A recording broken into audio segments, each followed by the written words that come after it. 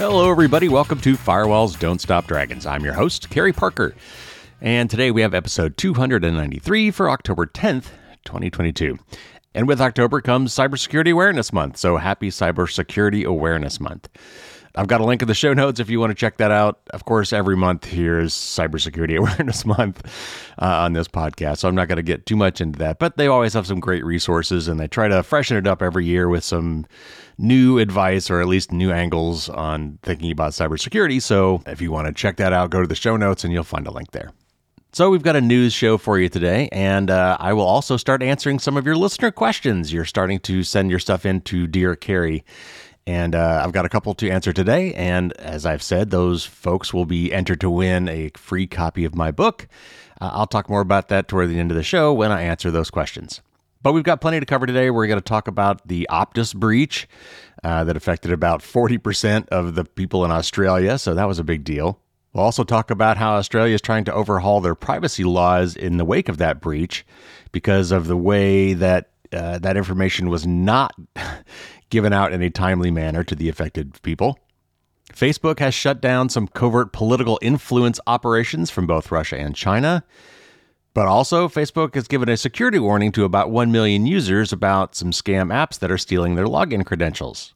Google, who bought the health company Fitbit for like $2 billion, I think, is slowly migrating Fitbit users over to Google accounts. And starting next year, you're going to have to start logging in using Google. Not a surprise there.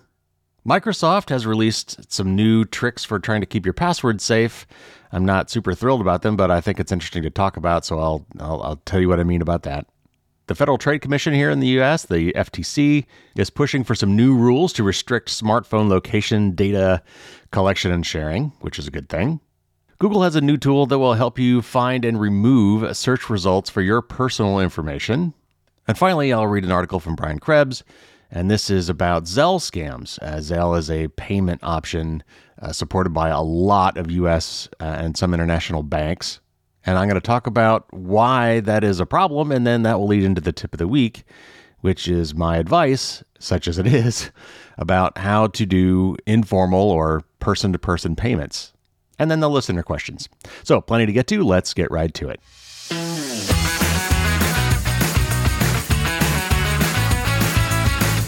All right, first up, this is from Bleeping Computer, and I've got a couple articles here about the Optus breach, which was pretty significant. This affected like almost 10 million customers. So let me start with this article from Bleeping Computer. Optus confirmed yesterday, and that would have been like a week ago now, that 2.1 million customers had government identification numbers compromised during a cyber attack last month. Last month. In a press statement released yesterday, the mobile carrier updated the information regarding the personal data of 9.8 million customers exposed during the attack. In an investigation, Optus confirmed that a total of 2.1 million customers had valid or expired ID document numbers exposed to the hackers.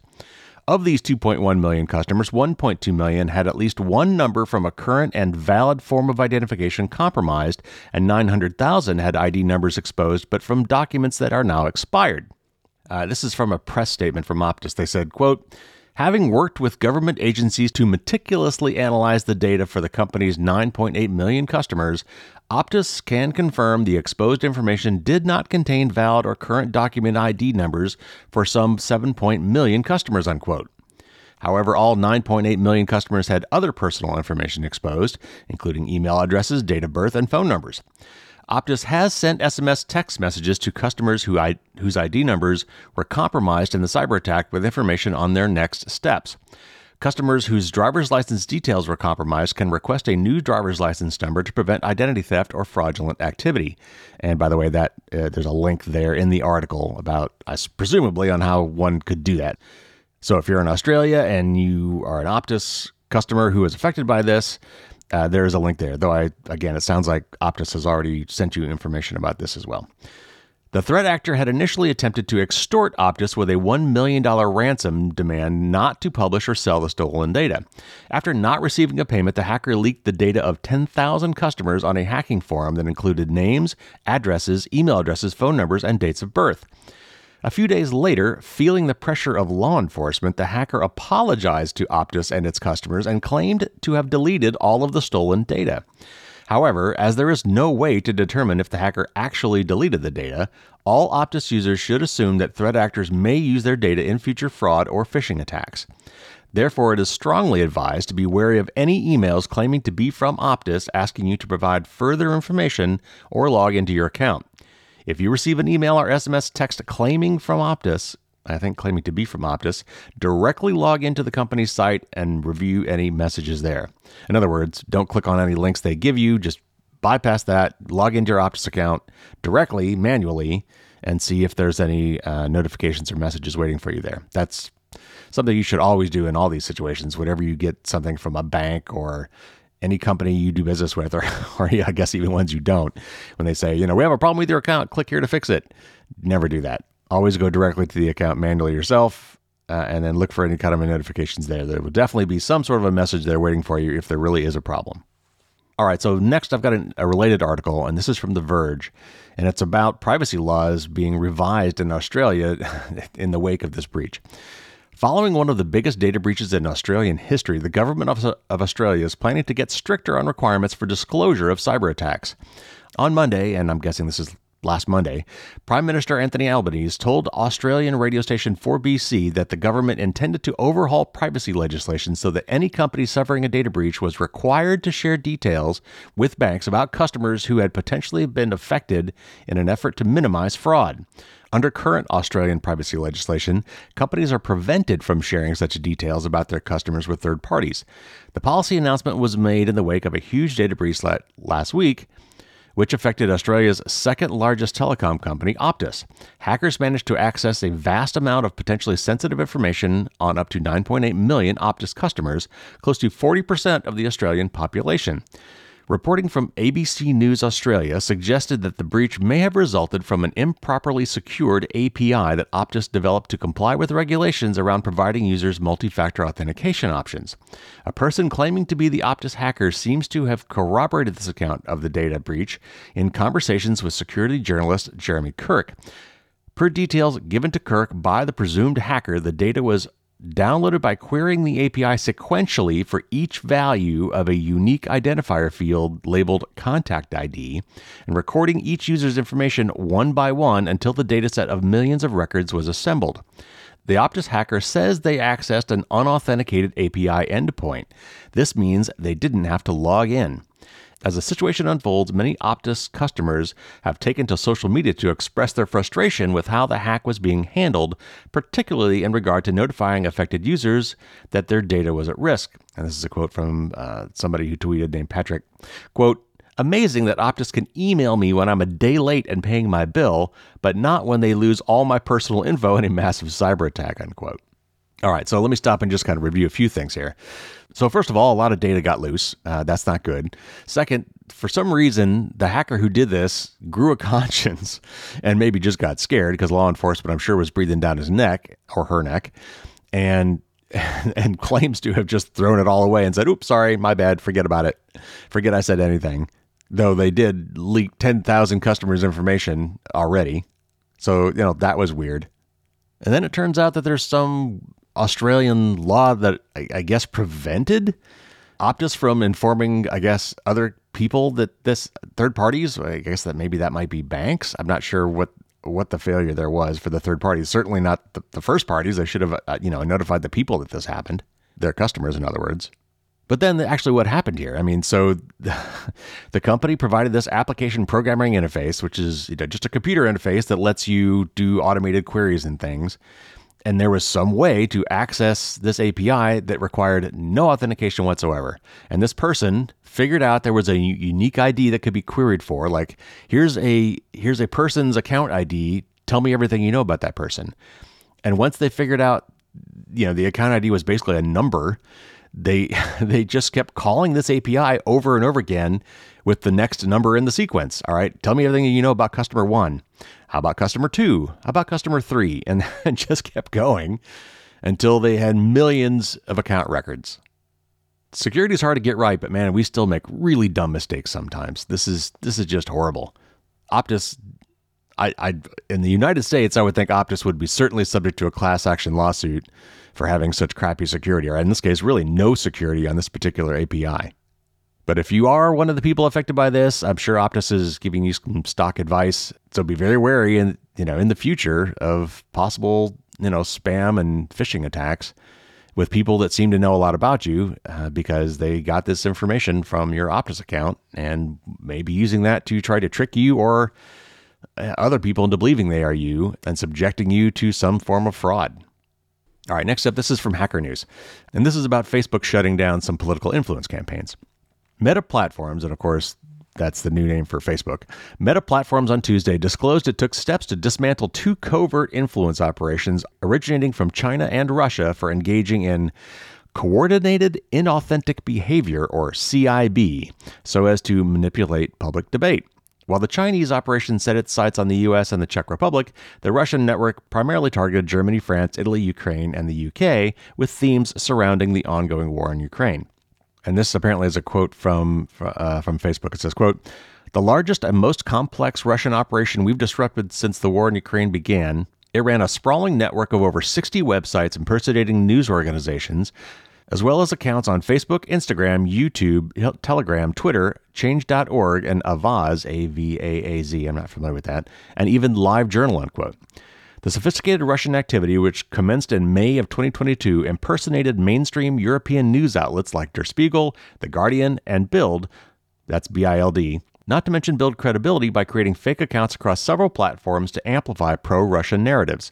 The campaign demanded both technical and linguistic investment, as it entailed the use of spoofed websites that churned out content in over a half dozen languages, including English, French, German, Italian, Spanish, Russian, and Ukrainian. In some instances, the content was propagated by Russian embassy accounts. Meta said a number of these fake accounts were flagged and removed by its automated systems, suggesting, quote, an unusual combination of sophistication and brute force, unquote, that lacked the careful approach the actors took when designing the rogue websites to mimic the exact appearance of real news portals.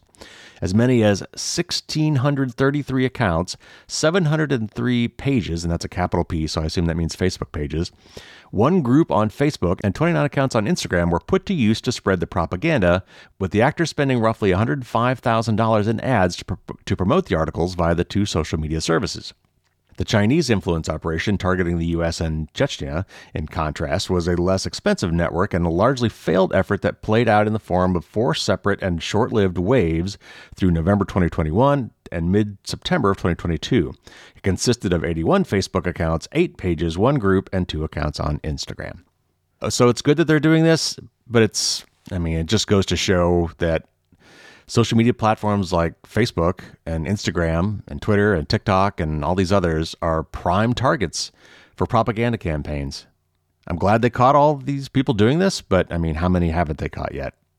And if Facebook and Twitter and all these other social media accounts, were like they used to be back in the old day. In the old days, these social media accounts, you subscribed to people and all you saw was what those people posted and maybe what they reposted.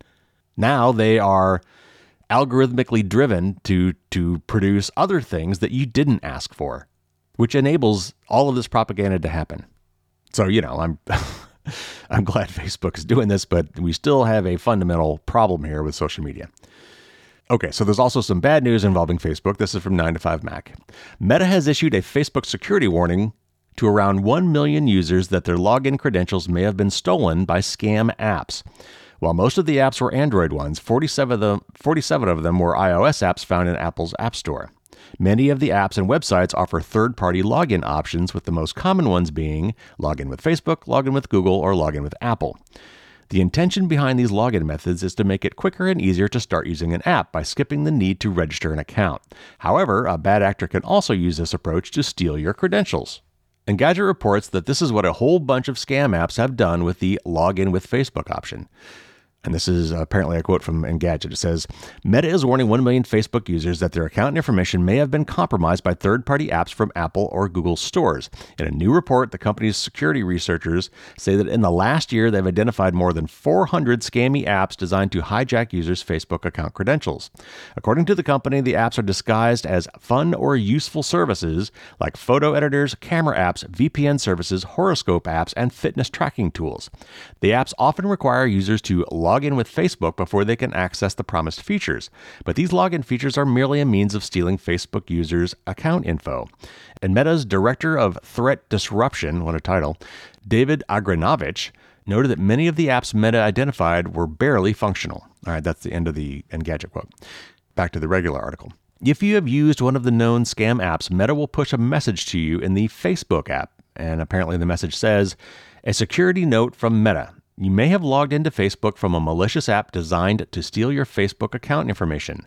To protect your information, we recommend you secure your account immediately, unquote. The site says that the iOS apps identified mostly appear to be targeting business users with names like Meta Business, FB Analytics, and so on. Meta has provided the full list of apps to both Apple and Google so they can be removed from their respective app stores. Apple, of course, argues that its app review process keeps users safe from scams, and this is why it shouldn't be obliged by antitrust concerns to allow third-party app stores or sideloading of iOS apps. This latest revelation could be said to provide ammunition to both sides of the debate. On one hand, dozens of scam apps made it through app review despite the fact that A, they were stealing credentials, and B, scarcely worked. On the other, there were far fewer of these apps in the App Store than in Google's Play Store. Okay, so I brought this up for a couple of reasons. First of all, don't use sign in with Facebook. Don't use sign in with Google. If you must, sign in with Apple is actually a pretty private way to go. In fact, when you do that, you can even give them a fake email address, or actually it's an email alias, so that when you do sign in, you don't even give the company you're signing in with or the app you're signing in with your real email. It's an alias which forwards to your regular account, but you can cut that alias off at any time without affecting the rest of your stuff set to that account. So log in with Apple if you need to pick one of these is okay. But really, if you're using a password manager, that's just as easy to create a brand new account. Give them your email address and create a brand new password, make a unique password for that account, which is the whole point of having a password manager, and just do that instead. Now, however, these are apps on the phone. I realize it is not quite as convenient to do on your phone as it is on a web page when you've got a plug-in for LastPass or 1Password or one of the password managers. Nevertheless, I still recommend that is what you do. If you can, just create a dedicated account. Now, the other point this article makes is about app stores. And that last sentence doesn't even really make sense if you think about it. So it's talking about how Apple says that, if we allow third-party app stores, then all sorts of bad apps are going to get through. That may or may not be true, but it was comparing, in this case, Apple to Google, which Google basically claims the same thing. I mean, they've got Google's App Store is supposed to stop and catch these apps as well. It looks like Google's Play Store did a worse job than Apple, or maybe these bad guys just happened to target Google more than they targeted Apple. Who's to say? But in this case, they both failed to catch these apps ahead of time. And in their defense, this sort of thing is really hard to catch. Thousands and thousands of apps are submitted to these guys monthly. Probably more than that. And, they can have automated processes that try to look through those apps for something fishy. But sign in with Google and sign in with Facebook, those are very common things to have. And whenever you have that, you're going to have to trust that the app is not somehow stealing those credentials from you. So the whole thing about having third-party app stores is a thorny discussion. Personally, I think you should have the option. I think legally that should be your right to do so. I just would almost always counsel for security reasons that you never take that option, assuming someday that Apple is forced to give you that option. And the same, of course, is true with Android. You can use alternative app stores. I just recommend that you don't. All right, another Google story. This is from Hacker News. Wearable technology company Fitbit has announced a new clause that requires users to switch to a Google account, quote unquote, sometime in 2023. And this is a quote from a Fitbit announcement that said, quote, in 2023, we plan to launch Google accounts on Fitbit, which will enable use of Fitbit with a Google account, unquote. The switch will not go live for all users in 2023. Rather, support for Fitbit accounts is expected to continue until at least the beginning of 2025, after which a Google account will be mandatory for using the devices. The deeper integration also means that a Google account will be compulsory to sign up for Fitbit and activate new features, including those that incorporate Google products and services such as Google Assistant. Also necessitated as part of the transition is the consent from the part of the users to move their personal data from Fitbit to Google. The internet giant stressed that users' personal information will not be used to serve ads. The goal, Fitbit said, is to include a, quote, single login for Fitbit and other Google services, industry-leading account security, centralized privacy controls for Fitbit user data, and more features from Google on Fitbit, unquote. The development comes more than 3 years after Google announced similar changes in May 2019, post its acquisition of smart home company Nest. In January of 2021, when Google completed its Fitbit acquisition, the company said that the, quote, deal has always been about devices, not data, unquote, and that it will, quote, protect Fitbit users' privacy, unquote. Yeah, I'm not buying that. And same thing with Nest and all the other companies that Google buys and some of these other companies. I'm sorry. It's about the customers. It's about the data. Maybe they won't use it to serve ads right away. Maybe it'll be in some indirect fashion. But the more they know about you, inevitably, the more they will target you with ads. It's all about the data. I don't think there's any other real reason why Google would want to buy Fitbit, to be honest. All right. So this next one is about Microsoft feature that is recently released to keep your password safe. And I will go ahead and caveat this now. I don't think this feature is that big of a deal, mostly because of what you need to do to use it. But I'll say more about that when I'm done. I just mostly wanted to talk about it because I think it's interesting that they're trying to do anything at all. And we do need to do more to make it harder to get at passwords. Okay. From Lifehacker. Your PC's password is not something to be shared lightly. It's the keys to your kingdom. From work to social media to banking, your whole world is likely accessible from your Windows machine. Consequently, Microsoft is begging us to not be idiots who will hand our passwords over to anyone who asks. But they know some of us will, which is why they've recently rolled out some powerful features to protect us from ourselves. The issue comes down to phishing, or tricking someone into handing over personal information such as their PC's password. Scammers are getting very good at pulling this information out of unsuspecting victims, moving way past the traditional tactics that come off as hokey and obvious these days. One strategy is to create websites that look just like the ones you're trying to log into, but are totally fake. Even if you realize the scam in time and don't hit the login button, sometimes even typing your passwords into these sites is enough for hackers to steal it. We talked about that recently. While that's never a good thing, it's even worse if the password you use for Facebook is the same as the one you use for your computer. Now bad actors know how to log into your machine. Another issue involves insecure password storage.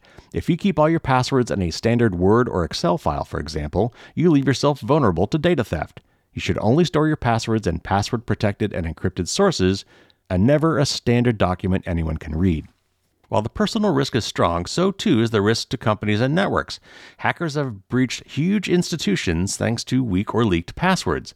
Sometimes access to one user's machine is enough to trigger a complete security meltdown.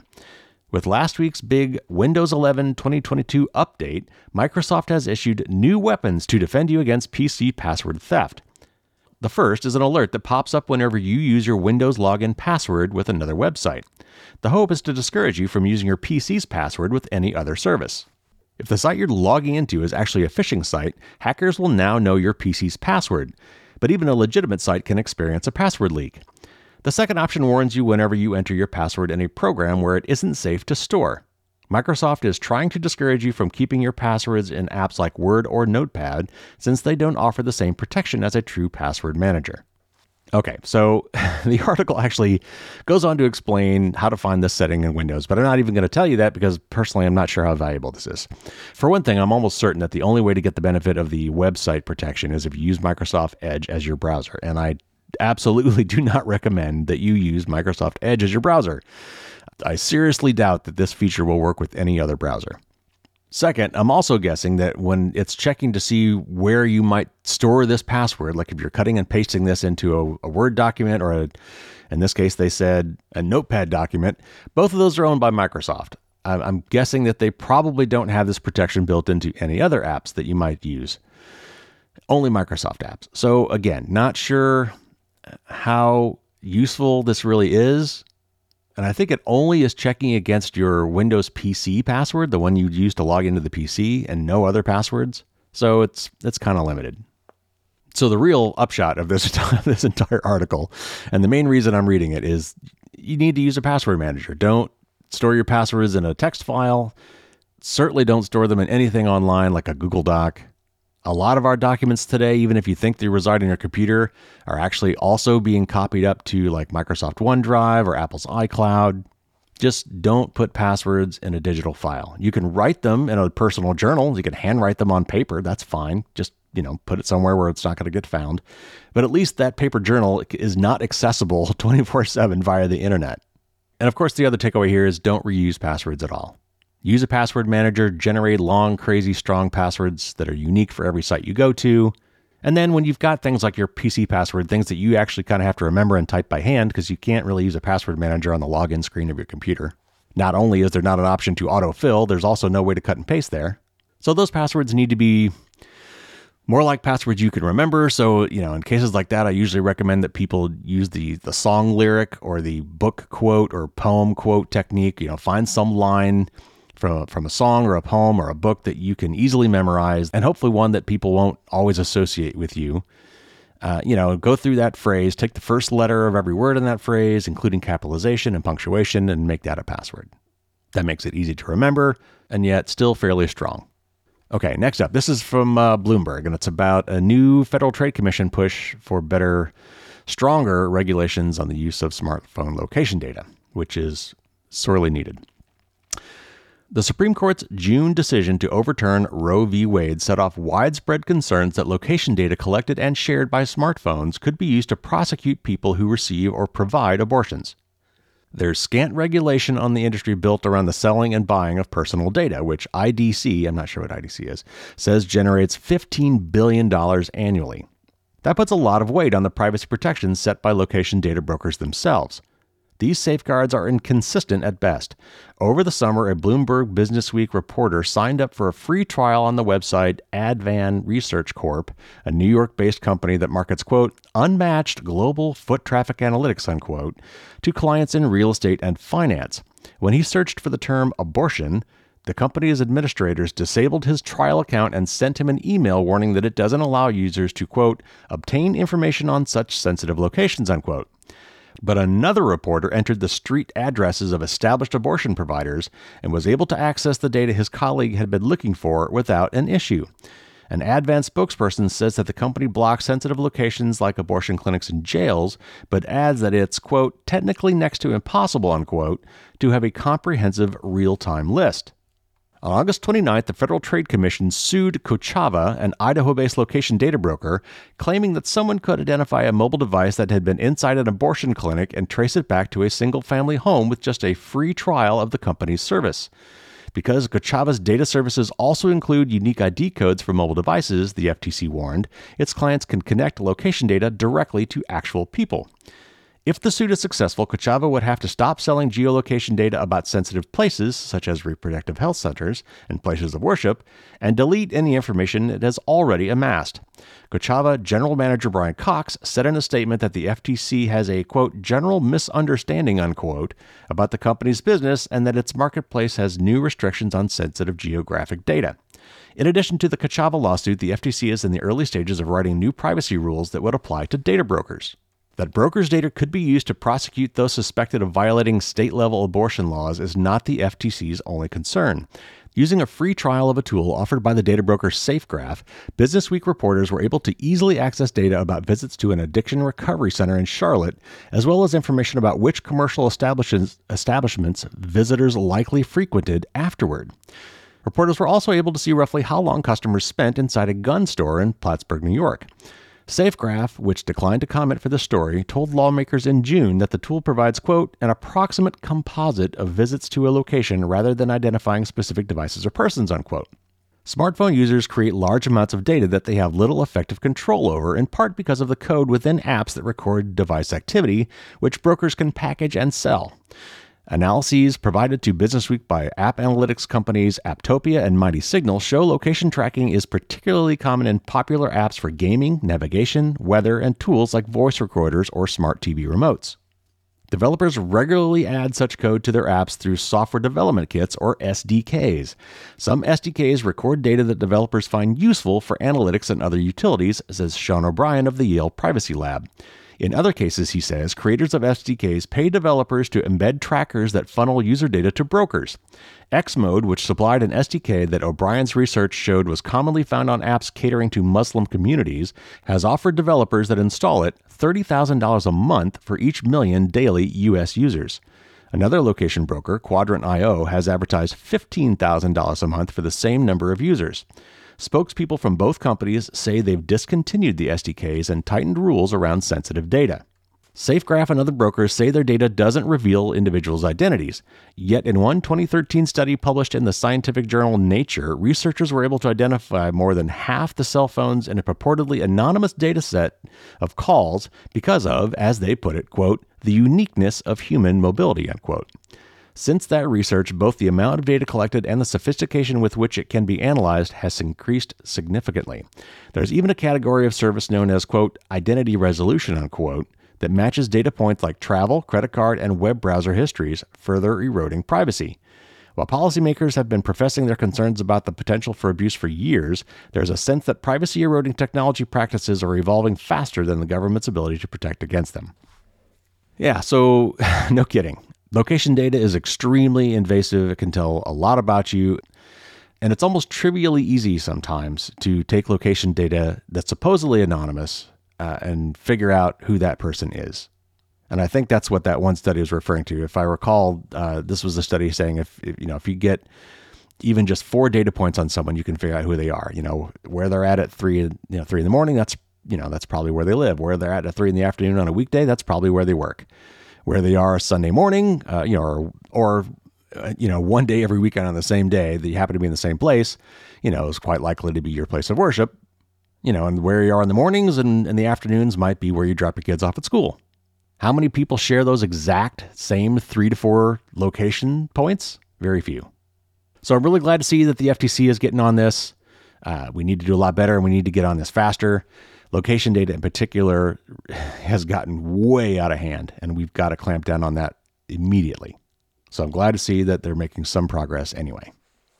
All right, quick note here from The Verge. This is about a Google tool that they are releasing soon. Starting early next year, Google will be able to notify you if your personal info, such as your phone number, email, or home address, shows up in search results as part of its Results About You tool. The announcement comes as Google has officially started rolling out the tool, which lets people easily create takedown requests for results with their personal info. The tool started showing up for some people last week. In a tweet, the company says the notification system will be opt-in. Ideally, it's not something that most people will have to turn on. However, it will be nice to have the option, especially for those in high-profile positions or who find themselves targeted by harassment campaigns.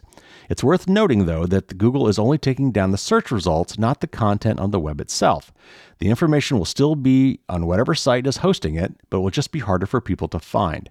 Google has been letting people request that this sort of search result get taken down for a while now, and has had that ability for results that were intentional harassment or threats even longer, but it's working to make the process significantly easier to access. The Results About You tool lets you flag results with your personal information with a few button taps instead of having to find Google's specific help article that will link to the forum.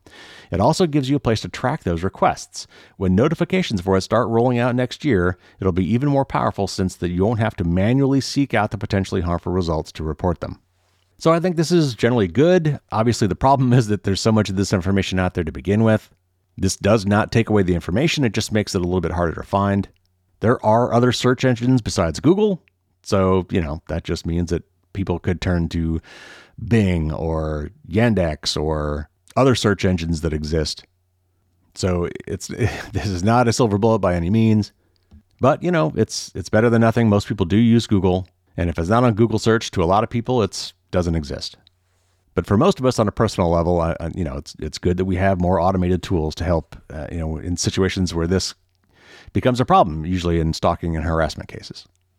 All right, last up, I've got an article here from Brian Krebs, who writes really long articles, and I'm only going to read you part of this one, and it's going to lead into my tip of the week. And this is about Zelle scams. And Zelle is a payment app or service used by a lot of banks in the United States and some around the world. And people have lost a lot of money using things like Zelle, but I'm not really sure it's Zelle's problem. Anyway, let me just read the article and then we'll get into that. When U.S. consumers have their online bank accounts hijacked and plundered by hackers, U.S. financial institutions are legally obligated to reverse any unauthorized transactions as long as the victim reports the fraud in a timely manner. But new data released this week suggests that for some of the nation's largest banks, reimbursing account takeover victims has become more the exception than the rule. The findings came in a report released by Senator Elizabeth Warren, Democrat of Massachusetts, who in April of 2022 opened an investigation into fraud tied to Zelle, the peer-to-peer digital payment service used by many financial institutions that allows customers to quickly send cash to friends and family. Zelle is run by Early Warning Services LLC, or EWS, a private financial services company which is jointly owned by Bank of America, Capital One, JP Morgan Chase, PNC Bank, Truist, U.S. Bank, and Wells Fargo. Zelle is enabled by default for customers at over 1,000 different financial institutions, even if a great many customers still don't know it's there. Senator Warren said several of the EWS owner banks, including Capital One, JP Morgan, and Wells Fargo, failed to provide all the requested data, but Warren did get the requested information from PNC, Truist, and U.S. Bank. And this is a quote from her report. It says, quote, "Overall, the three banks that provided complete data sets reported 35,848 cases of scams involving over $25.9 million of payments in 2021 and the first half of 2022. In the vast majority of these cases, the banks did not repay the customers that reported being scammed. Overall, these three banks reported repaying customers in only 3,473 cases, representing nearly 10% of scam claims, and repaid only $2.9 million, unquote. Importantly, the report distinguishes between the cases that involve straight-up bank account takeovers and unauthorized transfers, broadly referred to as fraud, and those losses that stem from, quote, fraudulently induced payments, unquote, where the victim is tricked into authorizing the transfer of funds to scammers, and this is broadly referred to as scams. A common example of the latter is the Zelle fraud scam, which uses an ever-shifting set of come-ons to trick people into transferring money to fraudsters.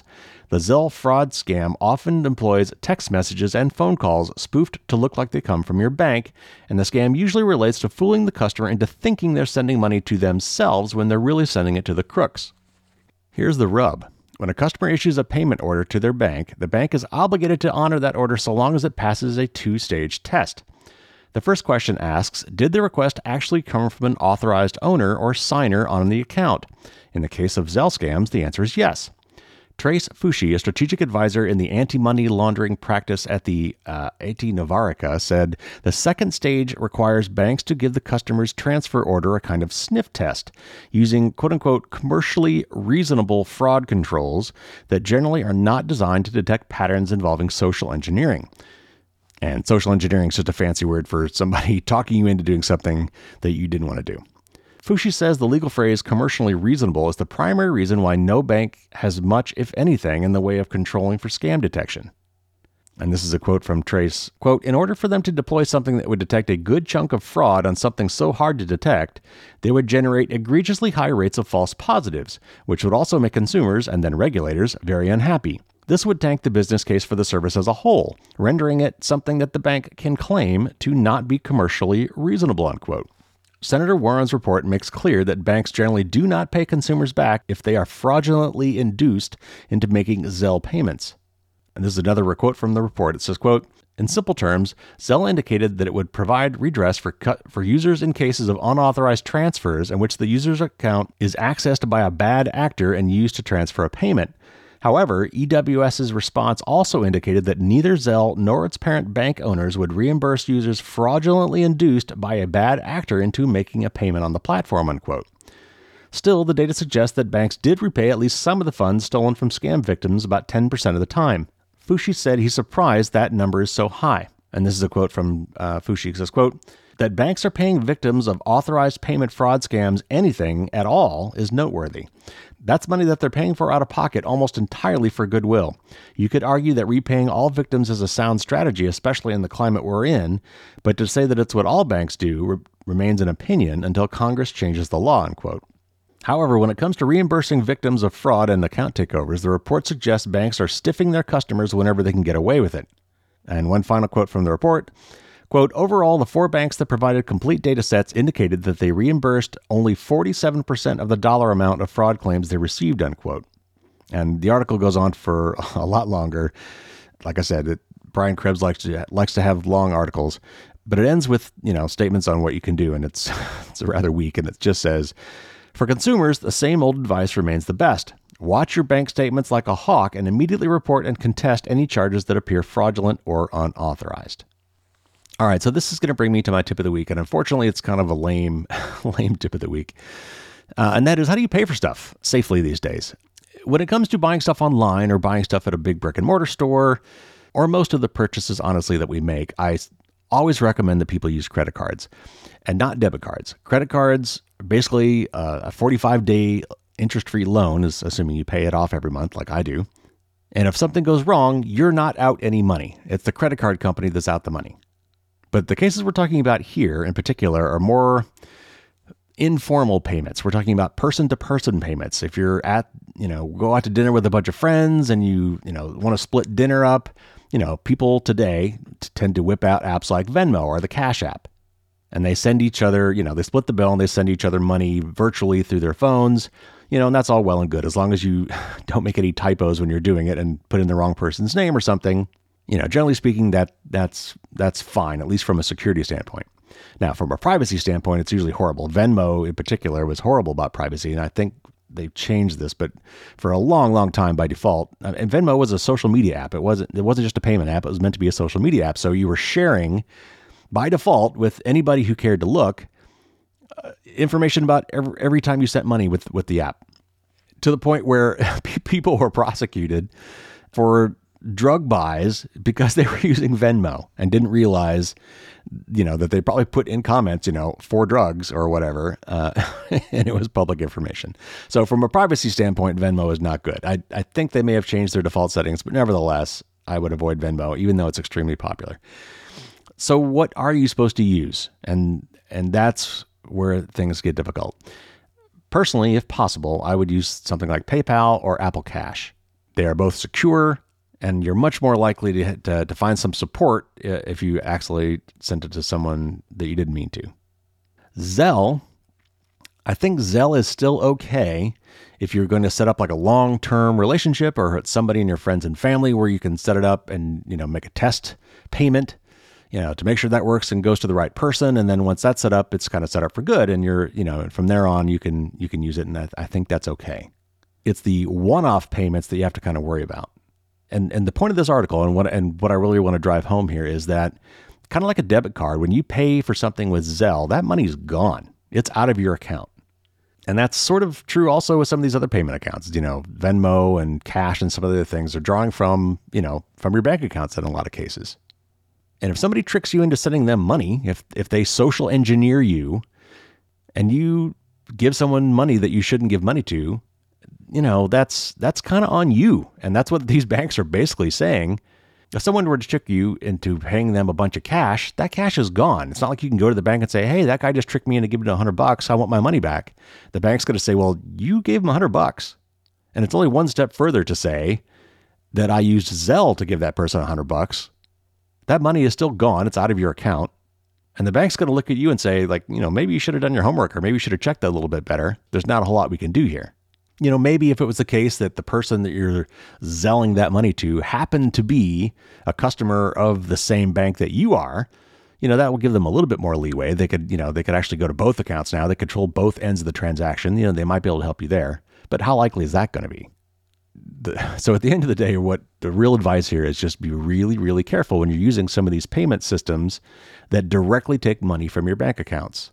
Because if you mess up, if you put in a typo and send it to the wrong person, if someone sends you a link and that link is compromised, or maybe someone switches the link out and you're actually sending that money to somebody else, that money is probably gone and never coming back. So wherever possible, use credit cards because you're not actually out that money until you pay your bill at the end of the month.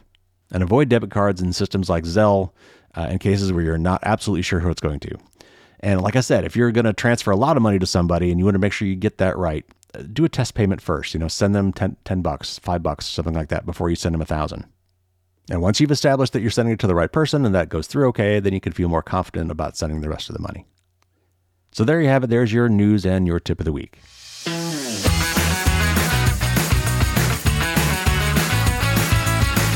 All right, well, I'm starting to get some of your listener questions, and I'm going to pick some of them to read here on the air. Some of them, honestly, I may just reply to in email. But for the ones where I think you, the listener, would get something out of my answer to those questions, I will read them here. And I've got a couple for you right now. First, this is from Ray, who lives in Toronto. And he says, I'm new enough to Macs that I haven't tried the Time Machine backup with my old Mac yet. But would leaving a USB connection plugged in not leave the Time Machine backups open to ransomware attacks as well due to the physical access? Would it be better to only connect the external drive as needed for a backup and then unplug it again?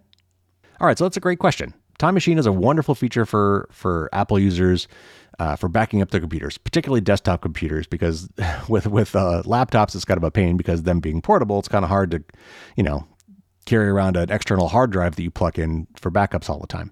But you can use it that way. As this person suggests, you actually can periodically plug in your Time Machine and only do backups when it's plugged in. While it's plugged in, your Apple machine should back up once an hour. And obviously, it's not making a complete snapshot of everything on your hard drive once an hour.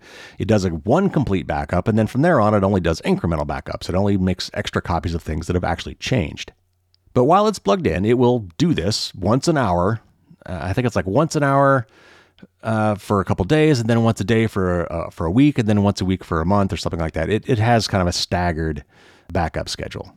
But it's a great way to back up your stuff, and you absolutely need to back up all your stuff. Certainly anything that you can't replace, family pictures, family videos, important documents you may have scanned, anything that if were lost, you could not replace. Those things absolutely need to be backed up. But the problem with using this particular technique, or at least one of the limitations of this particular technique, where you have a dedicated external hard drive connected via USB cable to your Mac, is any bad thing that happens to your Mac can also happen to this hard drive sitting right next to it, which is not only things like ransomware, which this questioner is absolutely right to bring up, but also, floods, fire, natural disasters, theft, all those kind of things. So I actually recommend, if you can do it, to do two different backups, both to an external hard drive, but also to a cloud backup. Cloud backup services have gotten very cheap. If you pick the right ones, they're very secure. I personally use Sync.com. It lets me choose my own password, which means that even Sync.com doesn't have access to my data. Unlike, by the way, iCloud or Microsoft's online backup like OneDrive, even though your data and your files are encrypted, both at rest on their servers and while being transferred to their servers, they have the keys, which means that, potentially rogue employees will have access to those keys, or people who hack into their systems would have keys. So I prefer to control my own destiny and encrypt my own data so that I have full control over that and full responsibility, therefore, for that. But Ray, you're absolutely right. If you have your drive just sitting there connected and for some reason your main computer gets infected with the ransomware, probably every other storage device or even network addressable storage device that your Mac has access to are potentially also going to be locked up with ransomware. But for me, that means that the argument is that you need to also back up to a cloud provider where you can get to historical data before it's backed up. But yes, if you want, and this is what I used to do actually before cloud backups were so affordable, I actually had 2 Time Machine drives and I would rotate them.